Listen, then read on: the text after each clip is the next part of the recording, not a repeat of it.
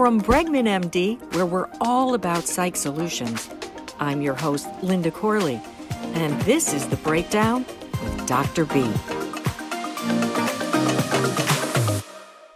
In such an active world, Doctor, I'm sure as for many years being a child psychiatrist, you've been asked one question. What are the key strengths that I should be teaching my kids? What did you used to say in the past when a parent would come to you and ask you, what would be a couple of things that I can teach my kids? Is that physical strength? Is that mental strength? What's really important here? Well, the key really is mental strength. Well, I think we have to kind of talk about some life's challenges and how mental health helps to overcome some of these challenges. Yeah, and I think you want to start young. And so, Doctor, I know you have a few tips, but I think one of the most important things is confidence. That's what I always try to give my children. Make them feel good about themselves, right? Absolutely. You know, if you feel you have good self-esteem, we all talk about that a lot, and they have some confidence in what they have been taught or what they believe, then they feel more secure. I was talking to a life coach on another project about a week ago, and he said, teach your kids mantras, right? So teach your kids things like, I choose to be happy today, because being positive in the face of adversity is the way to go, right? So you just tell your kids, I choose to be happy today. And another one I love, all I can do is my best. Hey, these are good things. What we're talking about here is being empowered. That's really the concept, that the kids feel they don't have to depend on others to feel good. They don't have to depend on other people for their self-esteem. Now, it's easier said than done, but, this is really the kind of thing that, the kids need to do. It's like catchphrases like, all I can do is try my best, or act confident. I'm good enough. I'll choose to be happy today.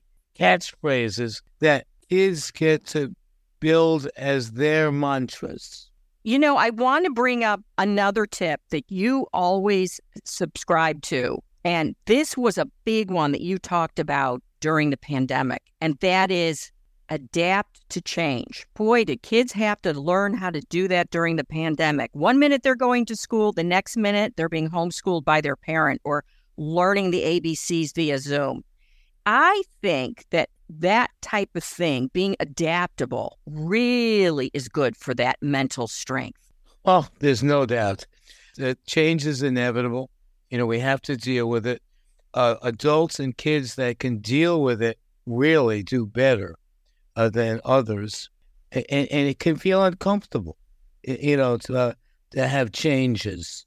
Most of the time we don't spend enough time thinking about it. If you're faced with a major change, it's really important to be able to work it through, define it, and get through it. Well, give me another one. I think when we were talking this morning, there is one that has my name on it. Saying no? Yeah, tell me about that. Okay, everybody has a problem with that one. So we define it. It's not just saying no like a 2-year-old. Everything is no, no, no. It's the opposite, right? Yeah, you got to have courage to do it, okay? To say no. To say no. It gets easier over time, and it reduces your stress, believe it or not, by not having to commit to things because, you were able to say no. Things that you shouldn't say yes to. You know what? And I think that what we're talking about, it goes back to the C word, confidence. It takes confidence. You have to be brave to stand up and say, no, I don't want to do that. I mean, everybody is a little timid. They don't want to hurt the feelings of their friends.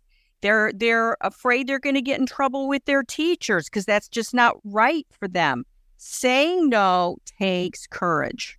It does. And, it takes some training to learn how to do it gracefully. Like, for instance, see a few things I help the people with. I'm not able to do it. And you don't have to give a reason. Okay, that's no. Oh, thank you so much for inviting me, but I got other plans. Nothing wrong with that. I'll have to get back to you. Okay, so these are ways, that you could kind of not have to commit to things and say yes right away, gracefully. And I think the more our kids learn to be able to do that, the more they feel confident, that they won't, like destroy their relationships or ruin their lives by saying no. One of the building blocks to confidence is, let's face it, we all make mistakes, especially when we're young. I think it's teaching our kids how to get over those mistakes, telling them everyone makes mistakes. We learn from our mistakes. What Thomas Edison, how many inventions did he make before he finally got to the light bulb? Remind kids of the greatness of, our icons and people who went before us that try again. Hey, honestly, I think there's nothing that builds character better than owning your mistakes. Hey, we're not perfect. Things go wrong. Things happen. And there's nothing wrong to admitting to them and then avoid the same mistake again. That's the key. There's nothing worse than doing the same thing over and over and expecting, when you got a bad result, expecting a good result. I really believe in trying, but owning up to your mistakes. Exactly. Yeah. Another one I love is celebrate other people's successes. That's really hard because kids tend to get, they get jealous easily. How come Mindy got a nice dress to wear and I don't have one? Always that comparison thing is very natural in children. I think the idea is to break that habit early on.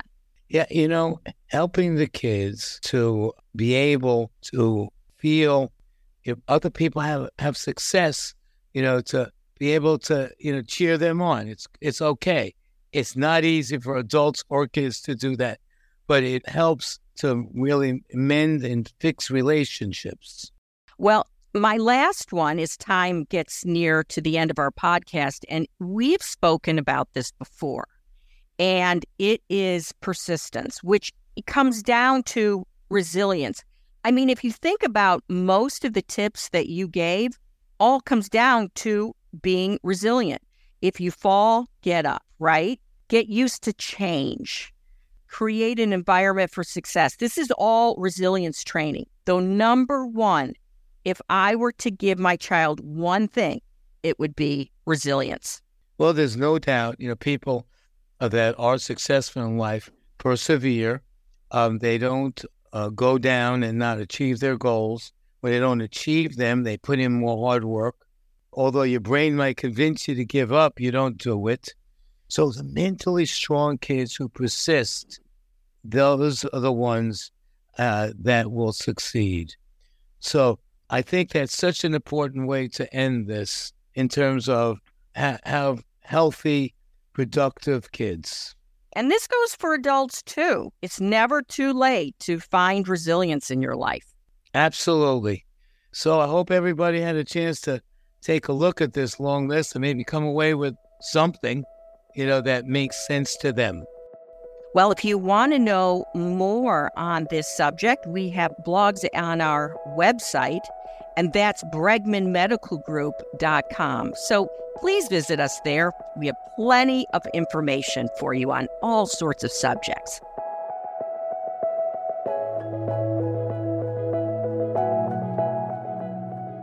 From Bregman MD, you've been listening to the latest episode of The Breakdown with Dr. B. If you'd like more information or to speak to one of our top psychiatrists, just head to our website at BregmanMD.com to book a telepsychiatry visit from the comfort of your home.